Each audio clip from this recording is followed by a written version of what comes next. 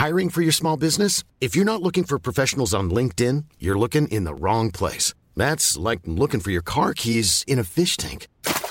LinkedIn helps you hire professionals you can't find anywhere else, even those who aren't actively searching for a new job but might be open to the perfect role. In a given month, over 70% of LinkedIn users don't even visit other leading job sites. So start looking in the right place. With LinkedIn, you can hire professionals like a professional. Post your free job on linkedin.com/people today. Ready to pop the question? The jewelers at BlueNile.com have got sparkle down to a science with beautiful lab-grown diamonds worthy of your most brilliant moments. Their lab-grown diamonds are independently graded and guaranteed identical to natural diamonds, and they're ready to ship to your door. Go to BlueNile.com and use promo code LISTEN to get $50 off your purchase of $500 or more. That's code LISTEN at BlueNile.com for $50 off. BlueNile.com, code LISTEN. Hi, I'm Daniel, founder of Pretty Litter. Did you know cats tend to hide symptoms of sickness and pain? I learned this the hard way after losing my cat, Gingy. So I created Pretty Litter, a health monitoring litter that helps detect early signs of illness by changing colors, saving you money and potentially your cat's life. Pretty Litter is veterinarian developed, and it's the easiest way to keep tabs on your fur baby's health right at home. Go to prettylitter.com and use code ACAST for 20% off your first order and a free cat toy. Terms and conditions apply. See site for details.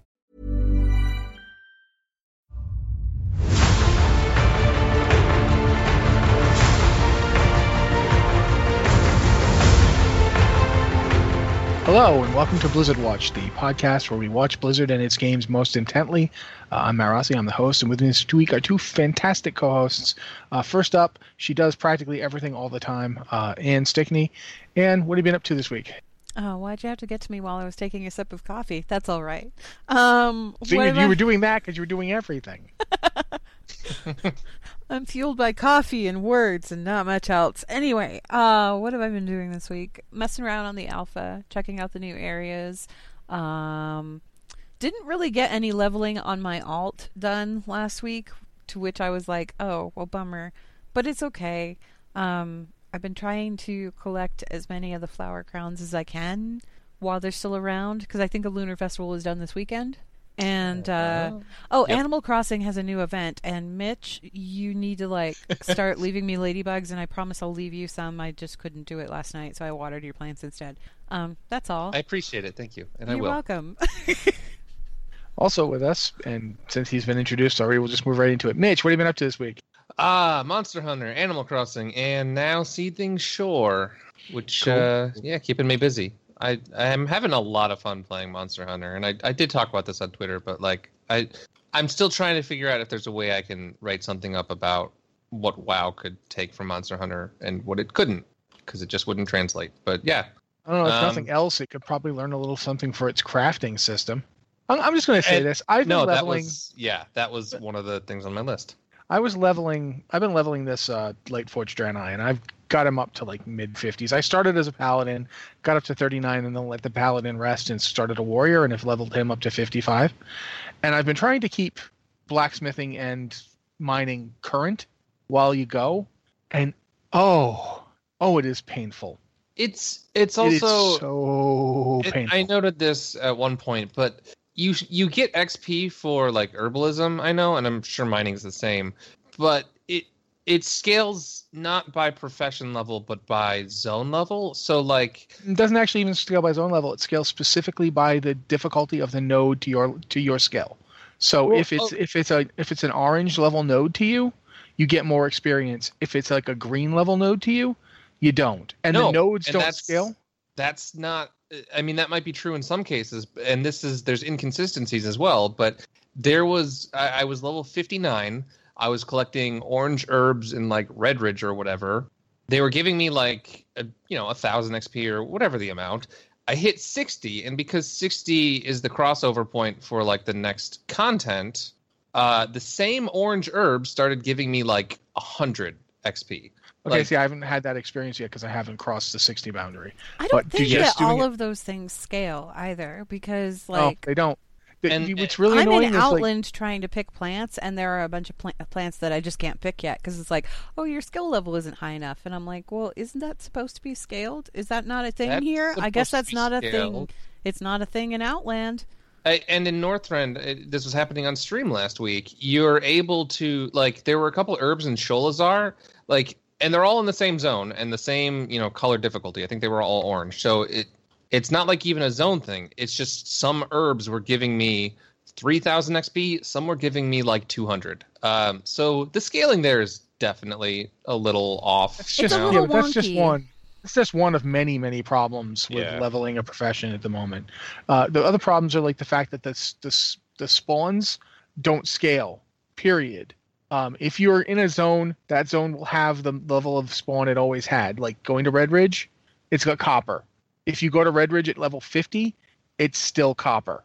If you've been leveling your professions this whole time, there's nothing in that zone that will help you. Yeah. So if you've been leveling the professions, the copper will be gray, is what you're saying? Yeah. Yes. And you can't make anything with it that'll bump up your level because it's low level. If basically I stuck to the Eastern Kingdoms on this character, I didn't go over to Kalimdor, and then I was level 55. I'm like, I'll go do some of the opening Kalimdor stuff, which is great, except that now my mining skill is utterly useless because everything is gray. I haven't been able to keep up enough with it, which means on the one hand, like I have such a low skill that I'm able to, herb stuff in Northrend or, wherever I am and not have to worry about it being gray. But on the other hand, there's all the other issues that I've encountered. And if I, were keeping up with it, then apparently they would go gray before I was outside the zone. There's lots of different problems. Yeah, my issue with it is that I am in Outland and I can't actually pick any of the plants out there.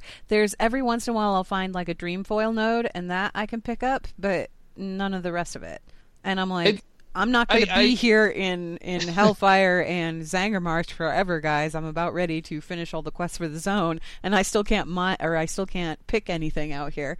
I appreciate the changes. I just think it's one of those things that there probably weren't enough people on the PTR testing this sort of thing, and there's just a few things slipped through the cracks, and it's... Well, the problem with professions is that how are you going to test those like legit on the PTR? Because if you copy your character over, then your character already has like max level professions or whatever. If you start to level a character, and how many people really logistically leveled characters from level 1 upward and did professions while they were doing it? They were probably just checking quests and they were checking zone scaling. They weren't necessarily thinking about professions. So there's a lot of discrepancies going on right now with professions, and it makes leveling in alt difficult. Unique.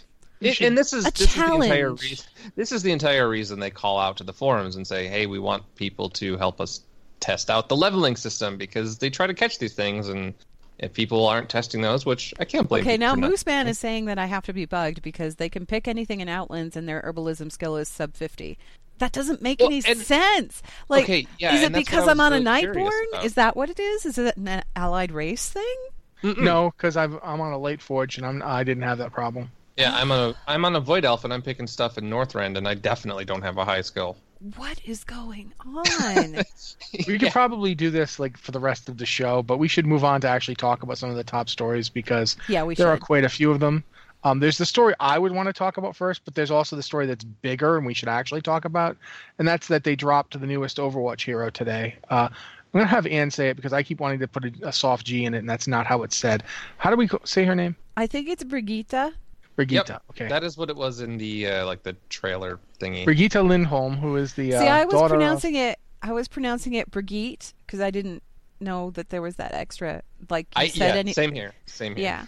So, but yeah, it's Brigitte, and of course she's Reinhardt's quote unquote squire. Squire and Torbjorn's daughter. She's Torbjorn's daughter. And Reinhardt is apparently her godfather, which makes sense. And it all kind of lines up with the little teases that they've been dropping as far as that letter that Torbjorn wrote to Reinhardt, where he was like, "We're thinking about letting you name her." And I'm like, "Oh, they're talking about Brigitte, aren't they?" It's actually pretty cool too, because I think her shield line, when she raises her shield, it's either the same or very similar to Reinhardt's. Like a couple of her lines, you can tell that she was raised by those two. Well, not raised by, but that Reinhardt and Torbjorn are important people in her life, because she has similar they have a lot of sayings to them. influence. Yeah, They have a lot of influence. She's got a bunch of really cool abilities. The thing that I kind of appreciate about her is that she's kind of a support tank hybrid sort of thing. Have you gotten to look at her at all on the PTR, Mitch? Yeah, I only took her in the target practice area, but the best way I can describe her is, and maybe this means nothing to some people, but she's like Johanna in HOTS, or I guess Diablo, but as a healer. Like her, so you can hold down left or right click, I can't remember which it is, I think it's right click to, do your normal attacks. And if you just hold it down, she just swings left and right with a flail. And it actually, the way she arcs her swings, like I had it in between two of the robot enemies, and the swing, from right to left would hit the left robot. The swing from left to right would hit the left robot. So like the way her swinging animation goes, it actually does hit different areas, which I thought was pretty cool. She has the shield I mentioned that she can bring up. It functions very similar to Reinhardt's shield, where you right click, pulls the shield up, and kind of puts you into a third person view. Except the shield is kind of like it's just for her mostly. It's basically just for her, yeah. But if you're standing directly behind her, it may shield you too. But it's really it's just meant for her, to give her some extra cover. Reinhardt shields people to the left and right of him. Hers will shield people directly behind her. While she's holding the shield out, you can right click to do kind of like a charge, like a shield bash charge forward. So it's a combination where you leap forward a little bit and bash the target. And it'll stun him, won't it? Does it? I don't know. It might. Okay. Yeah, she just dashes forward a short distance and she stuns whatever she comes in contact with. It was hard to tell with the robots. Mm-hmm. She's got a bunch of different really cool abilities. Yeah. As a support, she does have a heal. So she's got the repair pack that she throws out.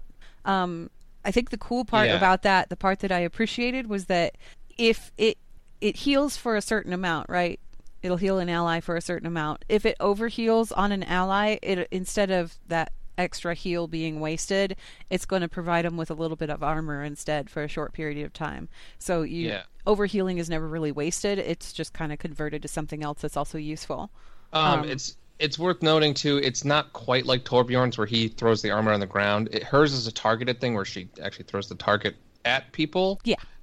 She also, her passive, I guess, trait you could call it, is that she will heal people by doing damage, which it's kind of something they toyed. I don't know if toyed with Moira so much, but Moira had that whole, you have to damage people to replenish your healing, whatever resource it is. She's got this circle going with Moira. There's a cycle that she has to go through. Yeah. So with Brigitte, she just does healing to nearby people when she does damage. Her flail ability, there's one, I think it's the left shift. She throws it out in front of her, but it's it's a flail, so it has it's not a string, the chain. It's a chain, yeah. You're talking about whip shot?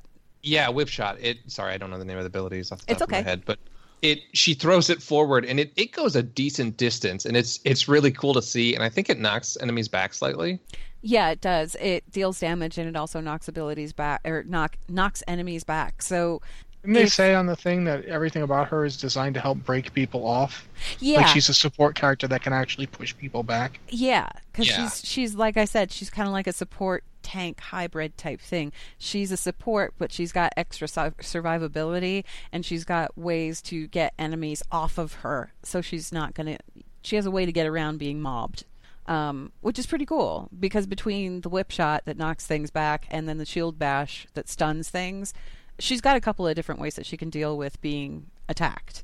Her ultimate is pretty cool, though. Her ultimate is called Rally, and it gives just her, a little bit of a speed boost. But according to the developer update, Jeff went over Brigitte and all the stuff that she does, and he said that there's horns that sound and cheers or something like that. Okay, yeah, it's pretty. It sounds like heroism, is what he was saying. I'm like, it sounds like you're describing the heroism noise. That's what it sounds like. It's a little bit like that, and she can use all of her abilities during this. So at first I didn't realize that was the case, because she kind of holds out I think she holds forth her crap. I'm blanking on the name. The flail? The shield of the mace. The flail, yeah. The flail. Rocket flail. she holds it out, and it like I think it transforms slightly into something, and it kind of to me it looked almost like a glowing disco ball.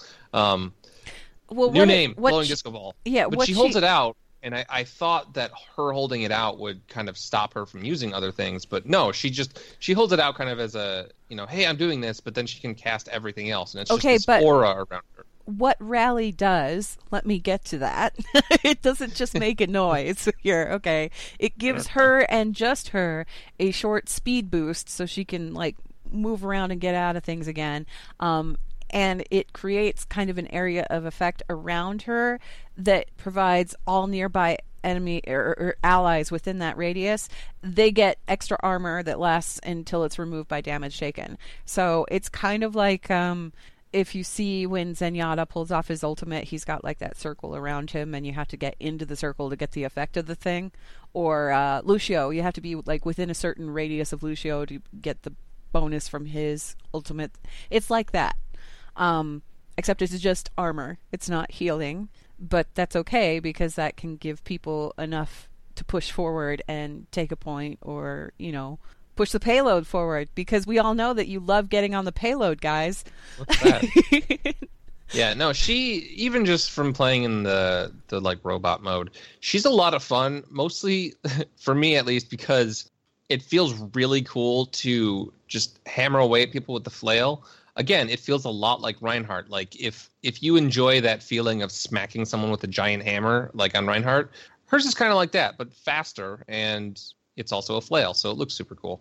Go ahead. What I really liked was when they were talking about it.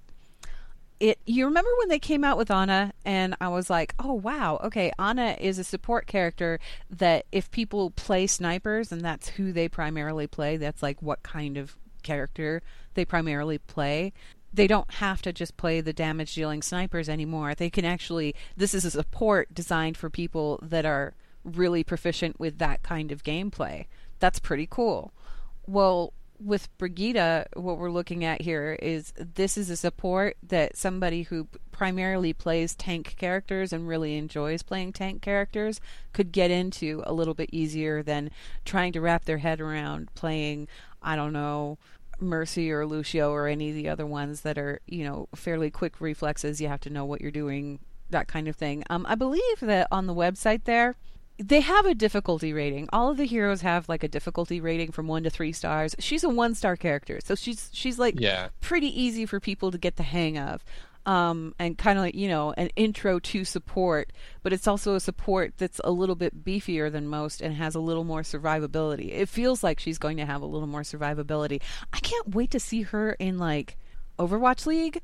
I have a feeling she's going to be a big player in there. I have a feeling that a lot of people are going to be latching onto her real quick once she's unlocked and available to play in League. I'm excited because she, again, it's, like you said, a tank kind of, or a healer for people who prefer tanks. And Moira was sort of that, if you like DPSing, you can get that. Ana is if you like sniping, you can get that. It's a cool thing that they're doing, I think. And she's just in the try mode, she was a lot of fun, and just flailing that flail around felt really fun. Okay, well, before we move on to something else, Anne, you wanted to have the thing thrown to you, so it's being thrown.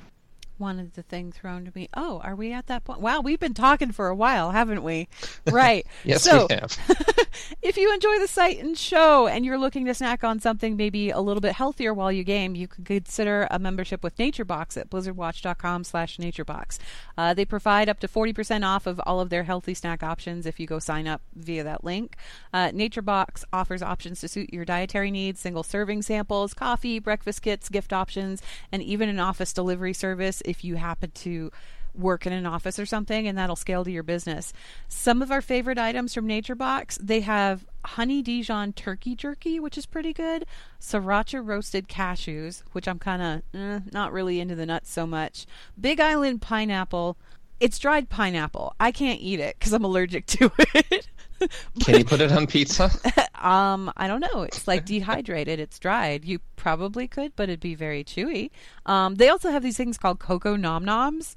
And no, I love that name. No, I love that name. Okay, yeah, it's like it's a fun name or whatever. But the thing is, these things are like it's oats, cocoa, like dark chocolate cocoa, and vanilla. That's it, in these little balls. So it's kind of like having a really squishy oatmeal brownie or whatever. All 4 of those things, they're all gluten-free. So like if you have dietary restrictions, this site is actually pretty worth checking out. The Big Island pineapple, that stuff's also vegan. So hey, that's cool. All of this stuff, like I said, it's like healthier options for snacking. And you can save when you sign up and you get a subscription and everything.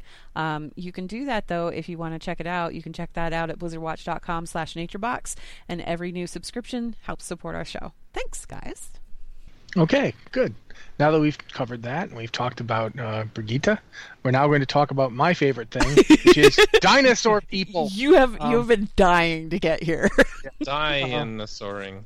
So we've got the alpha came out a new build yesterday. A bunch of stuff. There's some talent and ability change and so forth. But the important thing is that they introduced Moonkin form and bear form for Zandalari druids, or as I like to call them, flappy pterodax form and spiky turtle death form. Another good one I saw, Terracoa. Yeah, no, that was terrible actually. I just like to call it nightmare fuel. I love it. I love it so much. I don't like Mitch's strange names for them, but I do love the forms. I love the pterodactyl type form. I think it looks great. It's creepy as heck. Terracoa. It is objectively terrifying, but it is great because it is objectively terrifying. It is so different from your average Moonkin form. It is nothing like it, and I love that about it. It's got the weird little wings. It is built on the Arakoa. It's built on the flying Arakoa, to be precise. Yeah, the ones from Warlords. And when we say built on, we mean it uses that skeleton. You can tell when you're looking at it.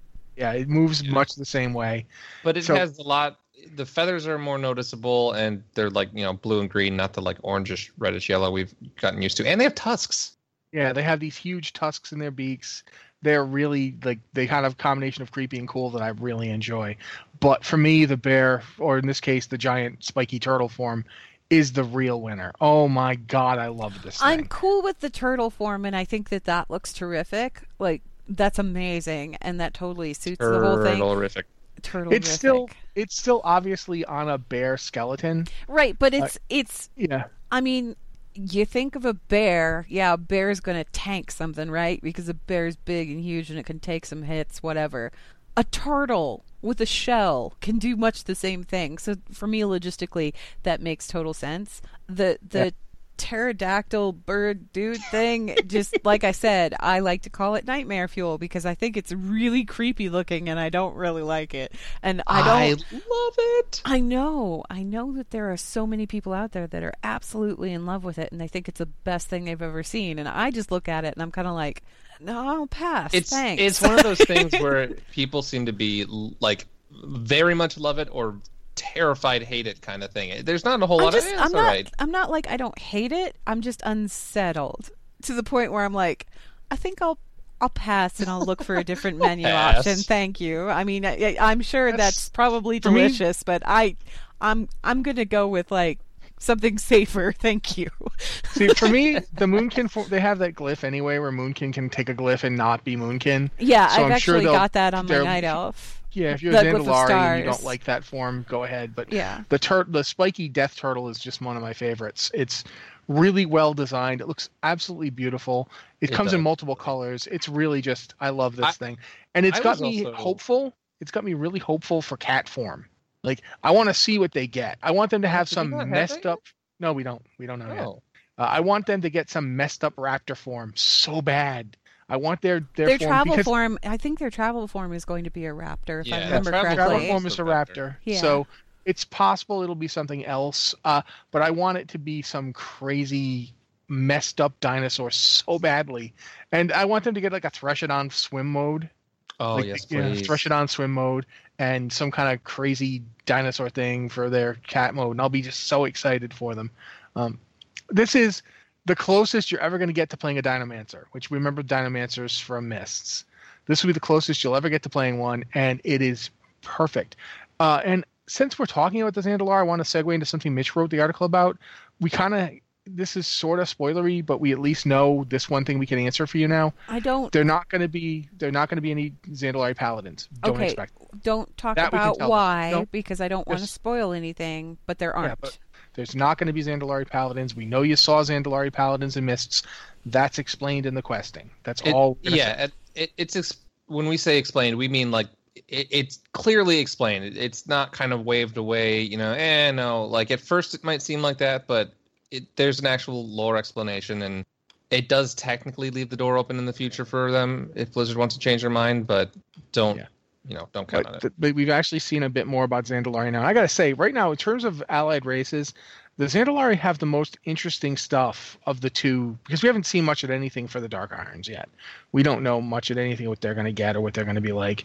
But we've seen enough of the Zandalari now to know that they have the best Druid forms of all time, and I am going to play one. I mean, it's not enough to get me not to play Warriors. It's not enough to get me not to mostly play Warriors, but it is enough to get me to play a Druid. That hasn't been the case since 2004. That's unusual for you. I haven't played. I've never fully leveled a Druid, and I am definitely going to be doing this as well. My Druid is stuck at level 70 right now. I am slightly surprised that the tank form was not like a Triceratops. That was honestly what I was expecting. I'm not surprised. Happy. Here's why I'm not surprised, although I would have liked a Triceratops form. They wanted it to still work on a bear skeleton. Okay, and if you look at it, it looks a little weird as it is just being like a turtle on the bear skeleton, but it works. But trying to do the Triceratops, because the WoW dire horns have this like ankylosaur tail, and they have a big frill, and it just would have been a lot more work to try and get it to fit. But at the same time, I mean, I guess they have the casting animations for the Arakoa, but like it's not like they use the Moonkin skeleton at all, like even close to it. Well, Moonkin, if you go fight Moonkin have casting animations. Yeah, no, I know they have. I'm saying that like I don't quite like. I don't know why a Triceratops would have had to work with the bear model if they're. I think because I get what you're saying in that they used a different skeleton here for the Moonkin. I think they were just trying to basically make it easier on themselves. They didn't want to just plop in a Triceratops, like have it be a direhorn and just be done with it. They wanted it to still feel like a Druid model. No, I don't know. That's fair, and I don't think Triceratops. Slowpoke has a very good point in the chat channel. Moonkin are ogres. They're using the ogre skeleton. That is true. Pretty much. Yeah, they have the same dance and everything too. Yeah, that's true. So the Zandalari Moonkin are using the Arakoa skeleton. The other Moonkin are using an ogre skeleton. You can see overlaps here, there, and everywhere. Honestly. Yeah. Well, yeah. And it's again, still cool. They are good-looking forms. I think for once, Mitch and I agree on something. So wow, okay. There's actually way more stuff going on in the alpha. Like I said, they just dropped a patch yesterday that adds new talents, changes some talents. Shaman got pretty significant talent swaps. They moved talents all over the place. The rogues got one talent changed, but moving it from 1.0 to 1 second, which was like what talent was that? I haven't had a chance to look. I just wrote it up. And I don't remember off the top of my head anymore. Oh, okay. It's a combat one. Like if it's combat, then it doesn't really affect me at all. So there you go. Then I'm not like too concerned about. See, the thing is like the only things that really affect my character are assassination changes, and I don't know. Like they don't do typically a lot to assassination in between expansions. It's rare that they do any kind of an overhaul or do any kind of major touches to assassination. Usually it's just, we've decided to change this one teeny tiny little thing. Okay, it's Restless Blades is the one that got changed. That's like a finishing move. It's a finishing move and it reduces the cooldown on stuff. Yeah, instead of reducing it by 1.0 seconds, it reduces it by 1 second per thing. It's okay. It's a clarification that does not change much. There's also there is a new Saber Slash for rogues also got changed in a way that a lot of other abilities got changed. Okay. I think that Saber Slash is also combat. I mean, not combat. Outlaw. It is. It's outlaw. Yeah. And Saber Slash is basically it's all attack power. Oh, okay. They just changed the way attack power scales for a lot of stuff. So it's a substantial amount of changes, but it's not the kind of thing that really all you can say is and a lot of stuff because attack power stuff changed. So it's not really that big a deal. But they also have put in since last week, they put in 2 new zones. Did we cover that last week at all? Did we talk about it? No, we didn't, because they put it in at the end of last week. There's 2 new zones that have opened up. One of them is Tirisgard Sound, and what is the other one? Zoldazar? Yes, Zoldazar is. Oh, it's so cool. I have yet to go explore there, but I intend to do that later this week, maybe even later today. I don't know. Depends on how much time I've got. Tirisgard Sound is really cool. I have gone over that one thoroughly from end to end. There are, again, it's like the same thing that I experienced when I was going through Drustvar. There are areas where you can tell it's not quite finished. Like there's a couple of ships that are in the harbor that don't have textures on them, so they're just kind of blocked out. Yeah. It also feels like the starting area in Tirisgard Sound, where you first just appear, feels like they don't really have. They have NPCs just hanging around outside, so it feels like they don't. Yeah, it's not finished at all. That's Borealis, and I think Borealis is going to be kind of like the big Alliance hub. It is a giant city. Like, there is a lot to it. There are a lot of buildings. There are a lot of streets.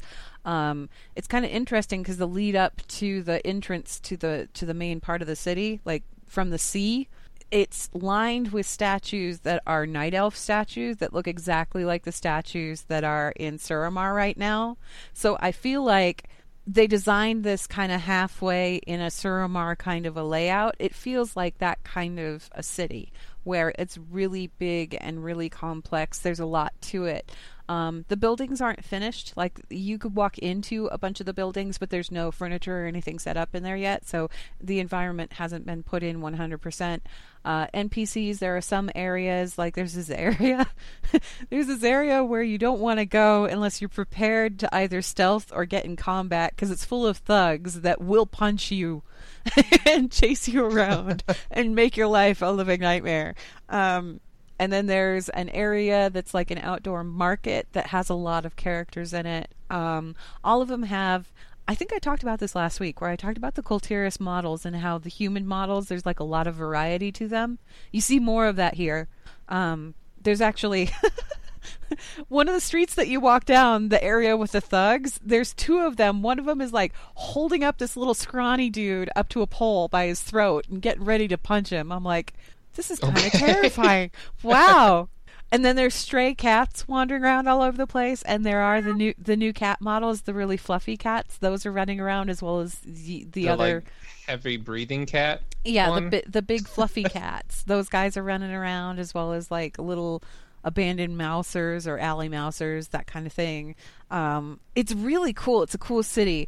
The other place that's really cool to check out is Freehold, and Freehold is one of the dungeons. It's actually that's one of the dungeons that's unlocked right now. I haven't had a chance to play through the dungeon. I want to do that this weekend because I managed to get in there. You can get in there and get around the city a little bit without going into the dungeon. But if you do so, you need to be prepared again to be stealth for part of it, if not all of it, because the people in there don't like you and they're shady.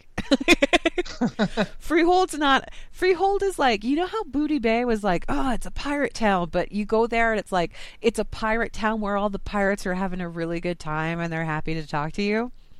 Freehold is the kind of pirate town where horrible pirates go. It's like Black Sails level of horrible things going on. Maybe not quite Black Sails level, but yeah, it's really kind of grimy, gross. There's dudes there that beat the heck out of each other. It's obvious that the place is kind of corrupt. It's the environmental design in these areas is so good that, I mean, I can't get over it. It's not finished yet, obviously. Again, none of these areas are complete 100% yet, but there's enough of it there that it's like, I'm going to love coming back here again and again and again. I don't think I'm going to get tired of this place. And I felt the same way with the Zandalar side of things too. Like, none of these areas so far are areas where I'm like high mountain, where it's fun like the first couple of times and it's like, yeah, this is quickly going to get kind of boring. I haven't run into that yet. So I'm happy about that.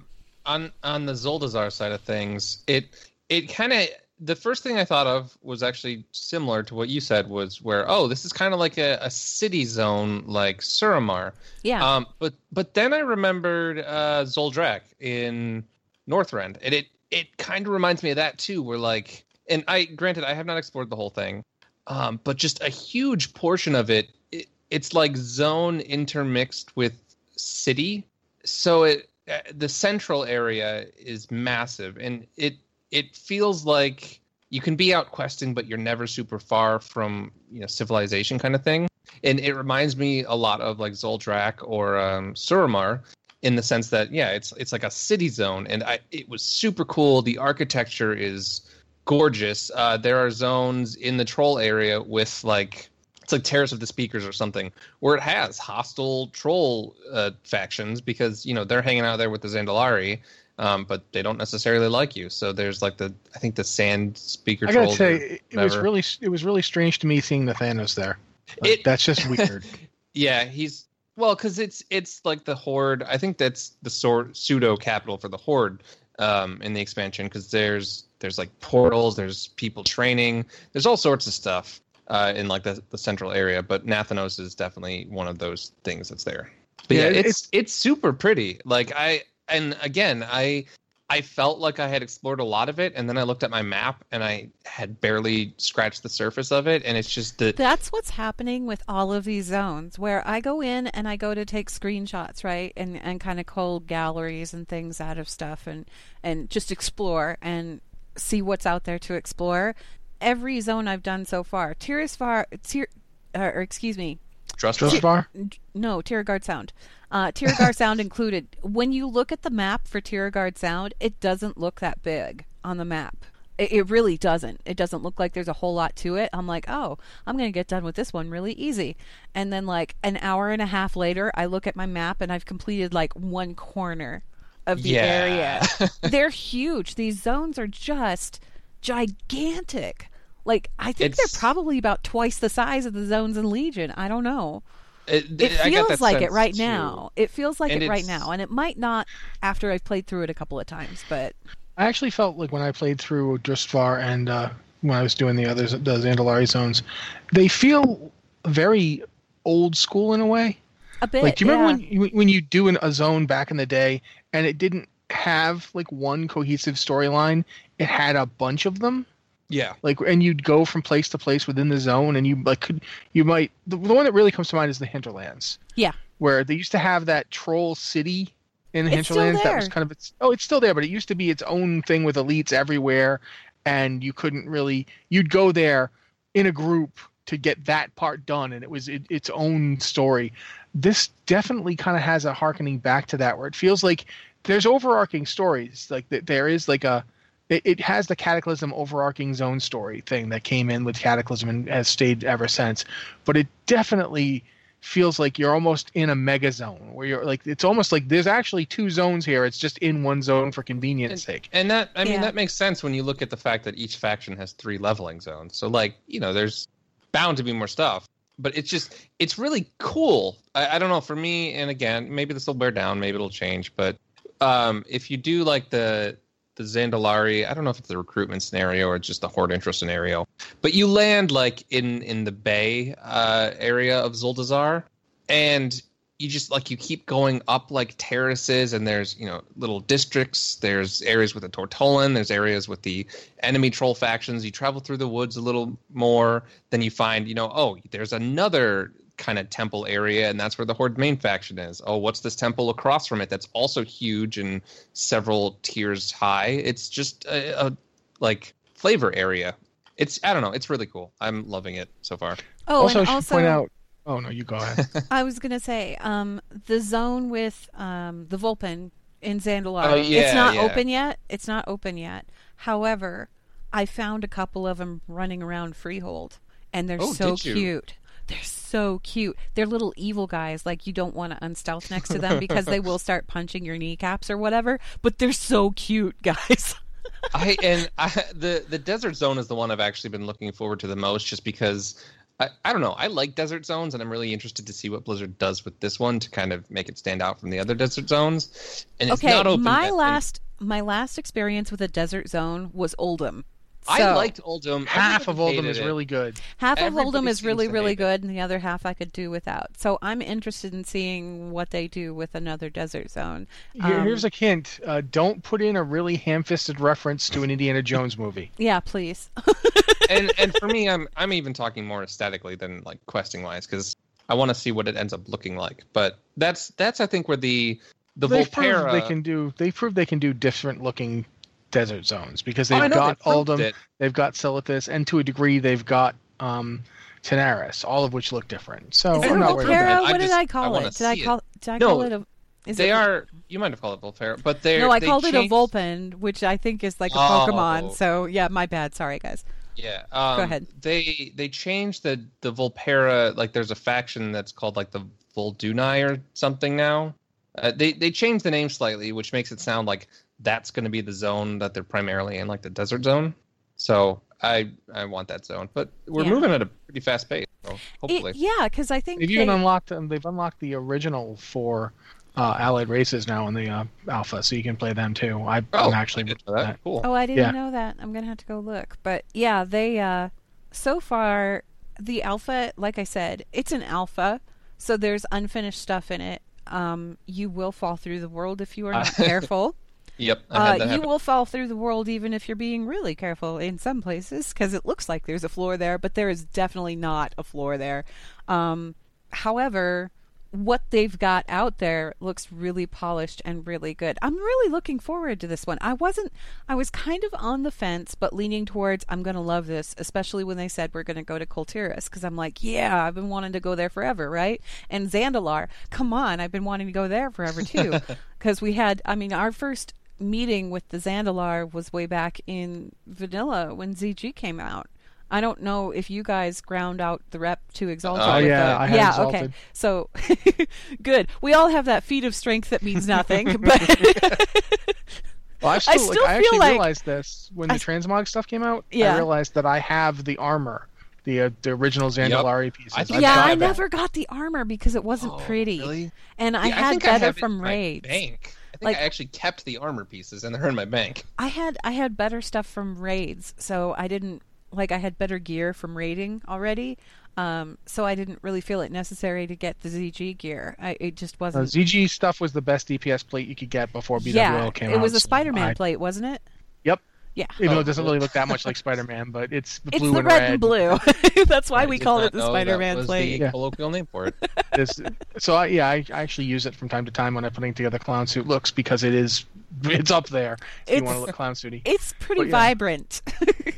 The whole thing, one of the things, we probably do need to move on to talk about other stuff, but one of the things I wanted to mention too is the item squish is coming along. They've been working on it quite a bit. It's been data mined out extensively, and I went and checked on it. One of the things that's interesting is people are mostly focused on how your Legion gear is going to change, and I understand why, because that's the gear you're going to be wearing when you go in. That's what you're going to be stepping out there day one. We're probably going to get Battle for Azeroth a month before we actually get the new zones. So for a month you'll be playing in significantly squished gear. Like the top item level for legendaries. Like, you know how legendaries right now are item level 1000? They're going to be at item level 280. Oh, when they went squish, they went major. No wonder my numbers look so small. Let me put it this way. If you look at the damage that a two-handed weapon that you get, the green item level 180 two-handed weapon that you get when you start a pre-made, the damage is 39.7 DPS. Yeah. And to put this into perspective, if you go and look in the adventure journal at, say, Blackwing Lair gear, it's 10 DPS.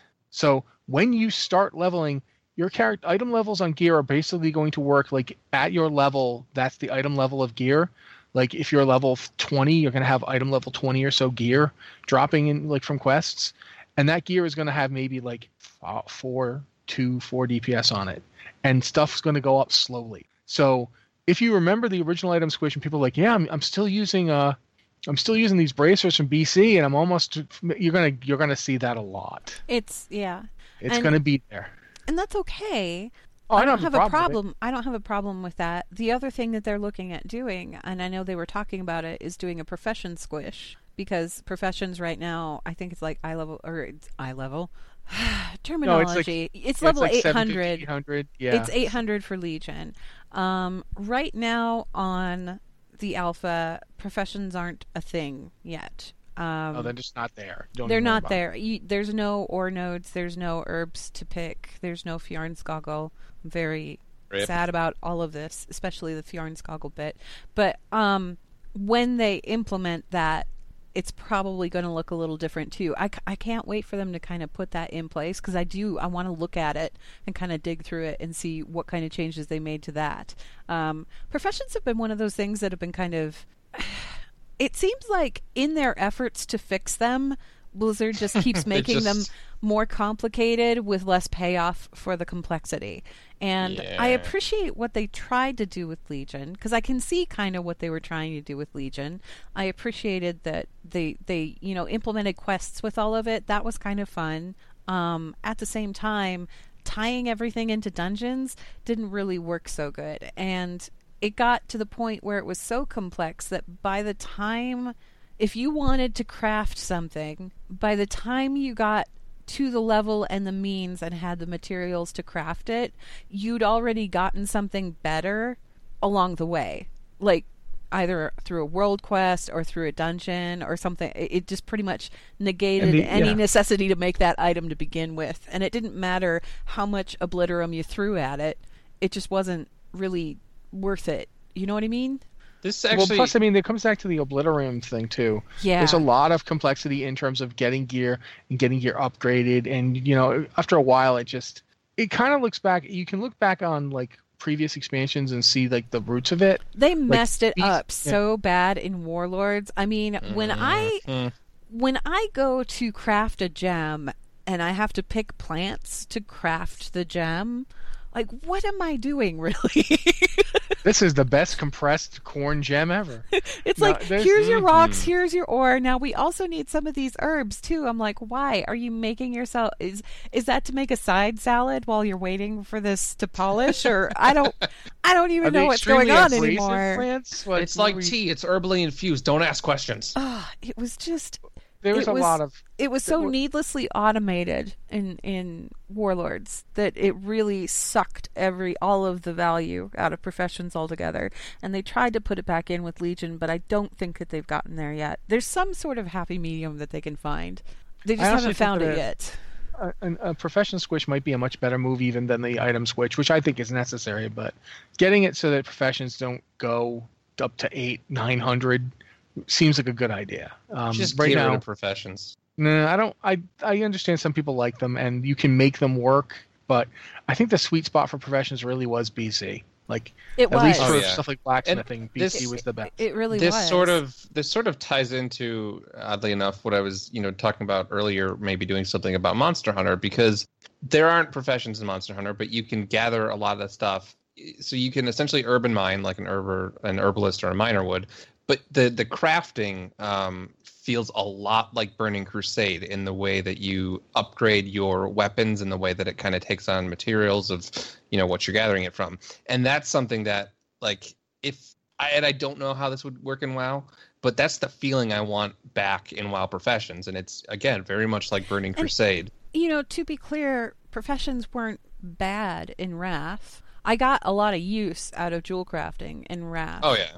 A lot of use out of it. And I got a lot of use out of, I think I had leatherworking for a while in Wrath, because you could use like the armor kits. So for my rogue, because I was raiding, it was like, okay, these are the two that are going to have the most impact if I get it. No, I didn't have leatherworking. What did I have? I've kept engineering all along. I've never once dropped engineering, ever. I have dropped my secondary profession and picked up a different one, and I've done that several times over the course of playing World of Warcraft, just because it was like, yeah, this will work better for raiding this expansion. That's all it is. Yeah. But not that we couldn't. You could probably keep going on about this a lot, but we're at the point where we're going to have to consider if we're going to do any emails here, and I'd like to try and do a couple at least. Man, Blizzard, you're just putting out so much stuff. Well, we've got Yeah. Hearthstone stuff to talk about too. Yeah, we do. That's the reason I'm speaking up. Not that I want to interrupt you. I hate interrupting you. Okay, no, that's fine. That's the best way to get me to shut up. Let's touch on the Hearthstone stuff real quick here at the very least.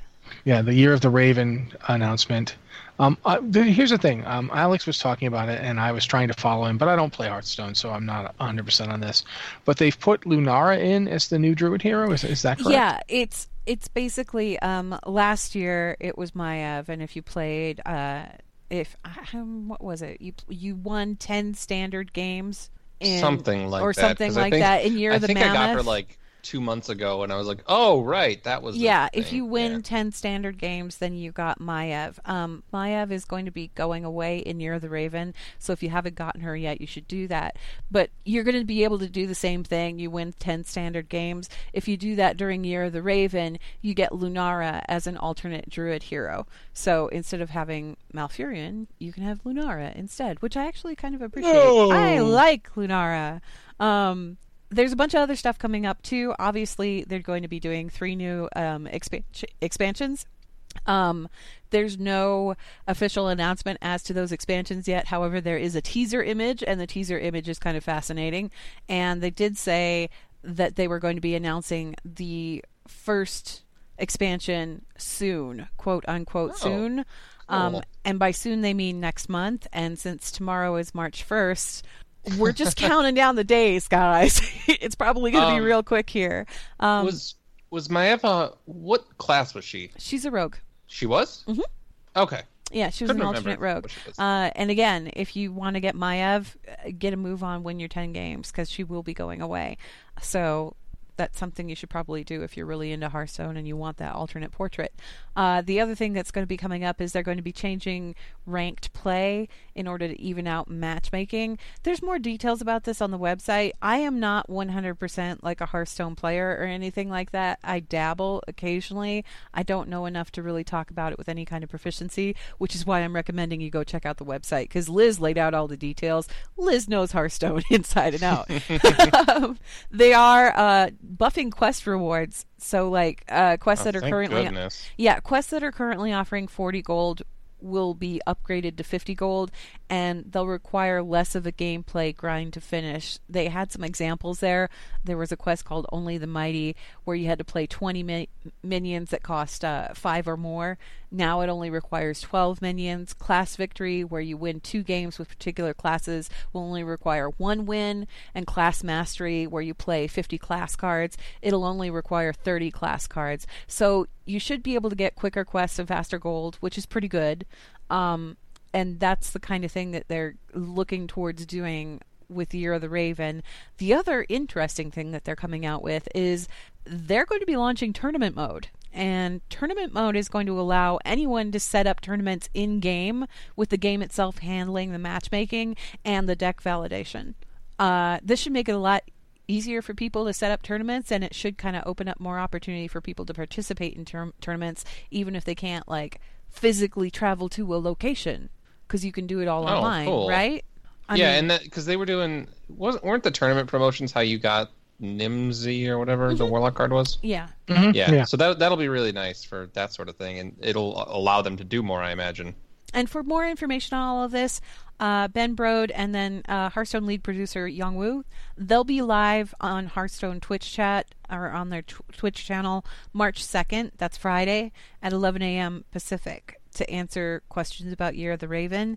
Maybe that's when we're getting that expansion announcement, guys. We're not saying that that's what's going to happen, but I am saying that, gosh, they're doing Q&A in March. I wonder what else they could be talking about while they're there. I don't know. Could it be an expansion? Maybe, maybe not. Should tune in and find out. We'll be there. All right, cool.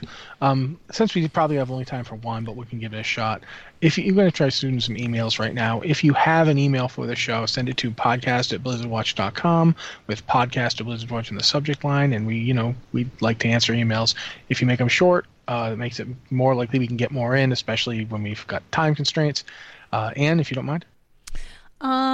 Let's see here.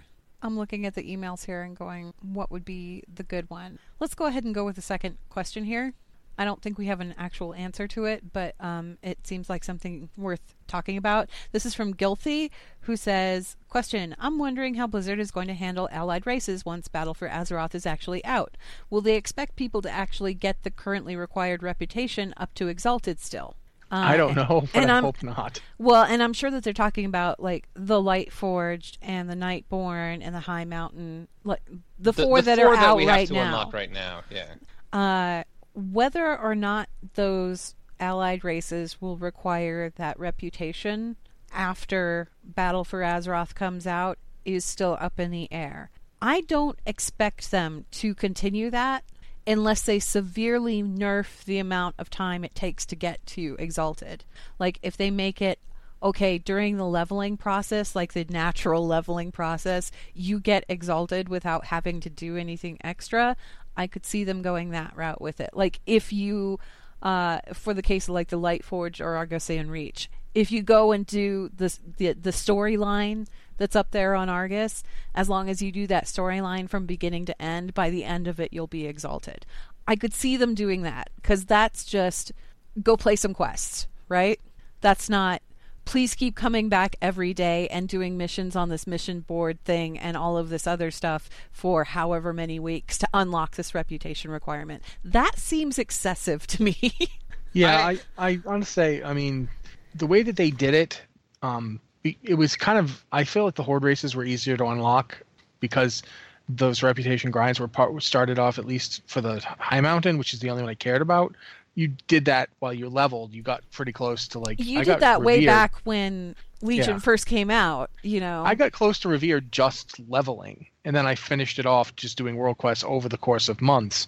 So if you'd started doing that, that would take a lot longer. And so would the Nightborn one. The Nightborn one would be kind of a significant grind if you were just starting it. Like if you turned like 110 right now and you were going off to get your Nightborn raised up to Exalted, that's going to take you a while. Like it doesn't feel like that big a deal to us because we all did it, you know, as just part of leveling and just part of world questing. It was endgame stuff. Yeah.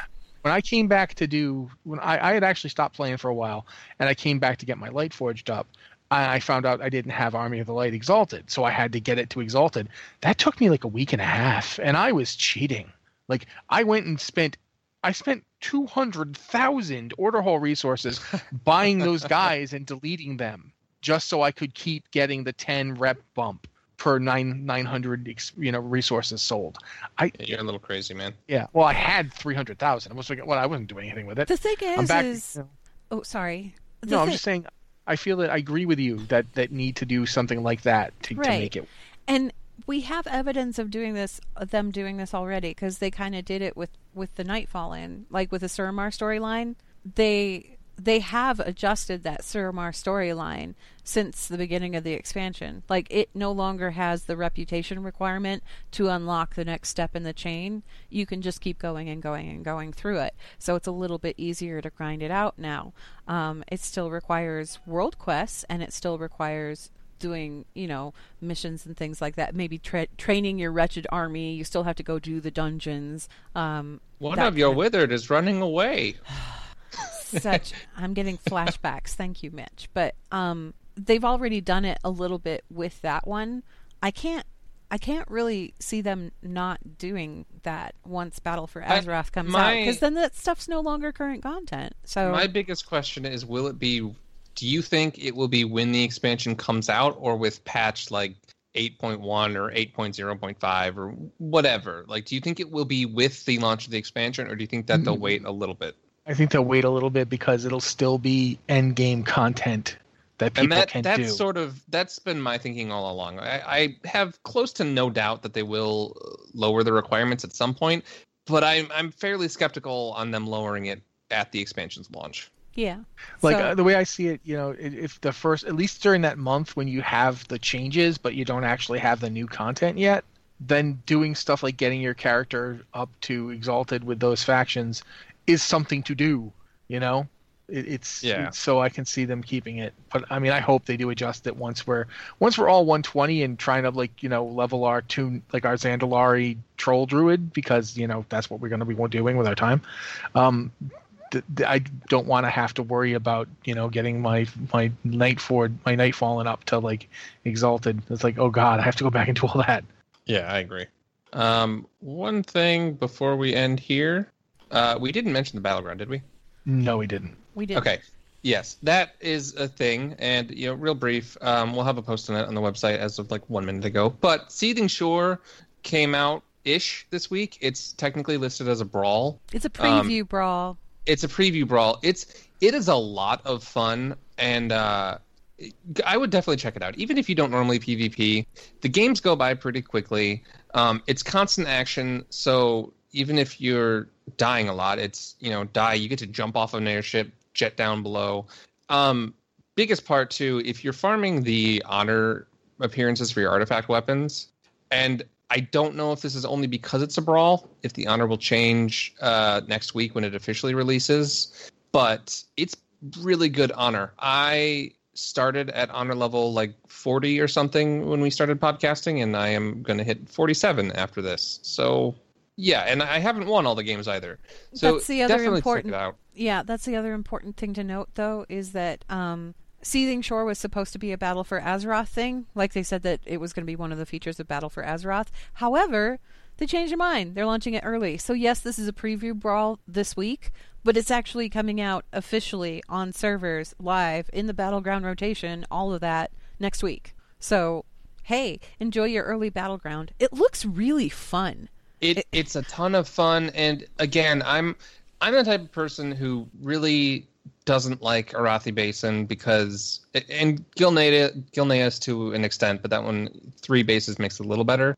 But the whole capture a base, you spend all this time fighting over the point, you maybe capture it, or you spend all this time fighting over it, you don't capture it. If you do capture it, sometimes your team wipes and they back cap it, and you end up just sort of stalemating for a while. There's none of that here. Like, you can fight over a point for a very long time, but once you capture the point, you are 1/15th closer to victory because you only need to capture 15 points total. Can I just say that every time I see footage of anybody jumping off of the airship, I'm immediately reminded of PlayerUnknown Battlegrounds. I don't know. Oh, God, I jumping never out thought of the about plane that. thing. It's totally like that, isn't it? I felt that was pretty much a given. That's what they were doing. What they're doing. Yeah, I was like, oh, it's like that game. I haven't played that one, but I've watched a lot of people playing it because it looks real fun. Anyway. It's very visually impressive. And Blizzard, if you are listening, please just even if it takes a little time, take that island asset and just put it out in the real world, because I want to explore that place outside of the battleground where it's not going to frustrate my teammates, because it's gorgeous. We really like pretty islands. Can you give us more of those, please? And thank you. Anyway, I know we only got to one email, but that does wrap us up because we are out of time. It's okay. We'll carry over these to next week, and we'll actually answer some more emails, provided they don't give us a glut of new stuff to talk about immediately. The Hearthstone expansion. Yeah. Next week, Jetpack Cat. Next week, Jetpack Cat. Oh, God, if only. We can only dream. Anyway, again, if you enjoy the site and the show, consider signing up with NatureBox. Again, they've got a lot of different healthy options to suit your dietary needs. A lot of their stuff is gluten-free, vegan. It's all good. You can sign up at blizzardwatch.com/naturebox, and that provides up to 40% off of all of their healthy snack options, and it also helps support our show. Blizzard Watch. It's actually made possible due to the generous contributions at patreon.com/blizzardwatch, and your continued support means that this podcast site and community is able to thrive and grow. Blizzard Watch supporters enjoy exclusive benefits like early access to the podcast, a better chance at having your question answered on our podcast or the queue, and an ads-free site experience. Thank you very much, Anne. This has been the Blizzard Watch Podcast. If you have an email for the show, please send it to podcast@blizzardwatch.com with podcast or Blizzard Watch in the subject line so we know it's for the show. Thank you guys so much for listening, and we will be here next week.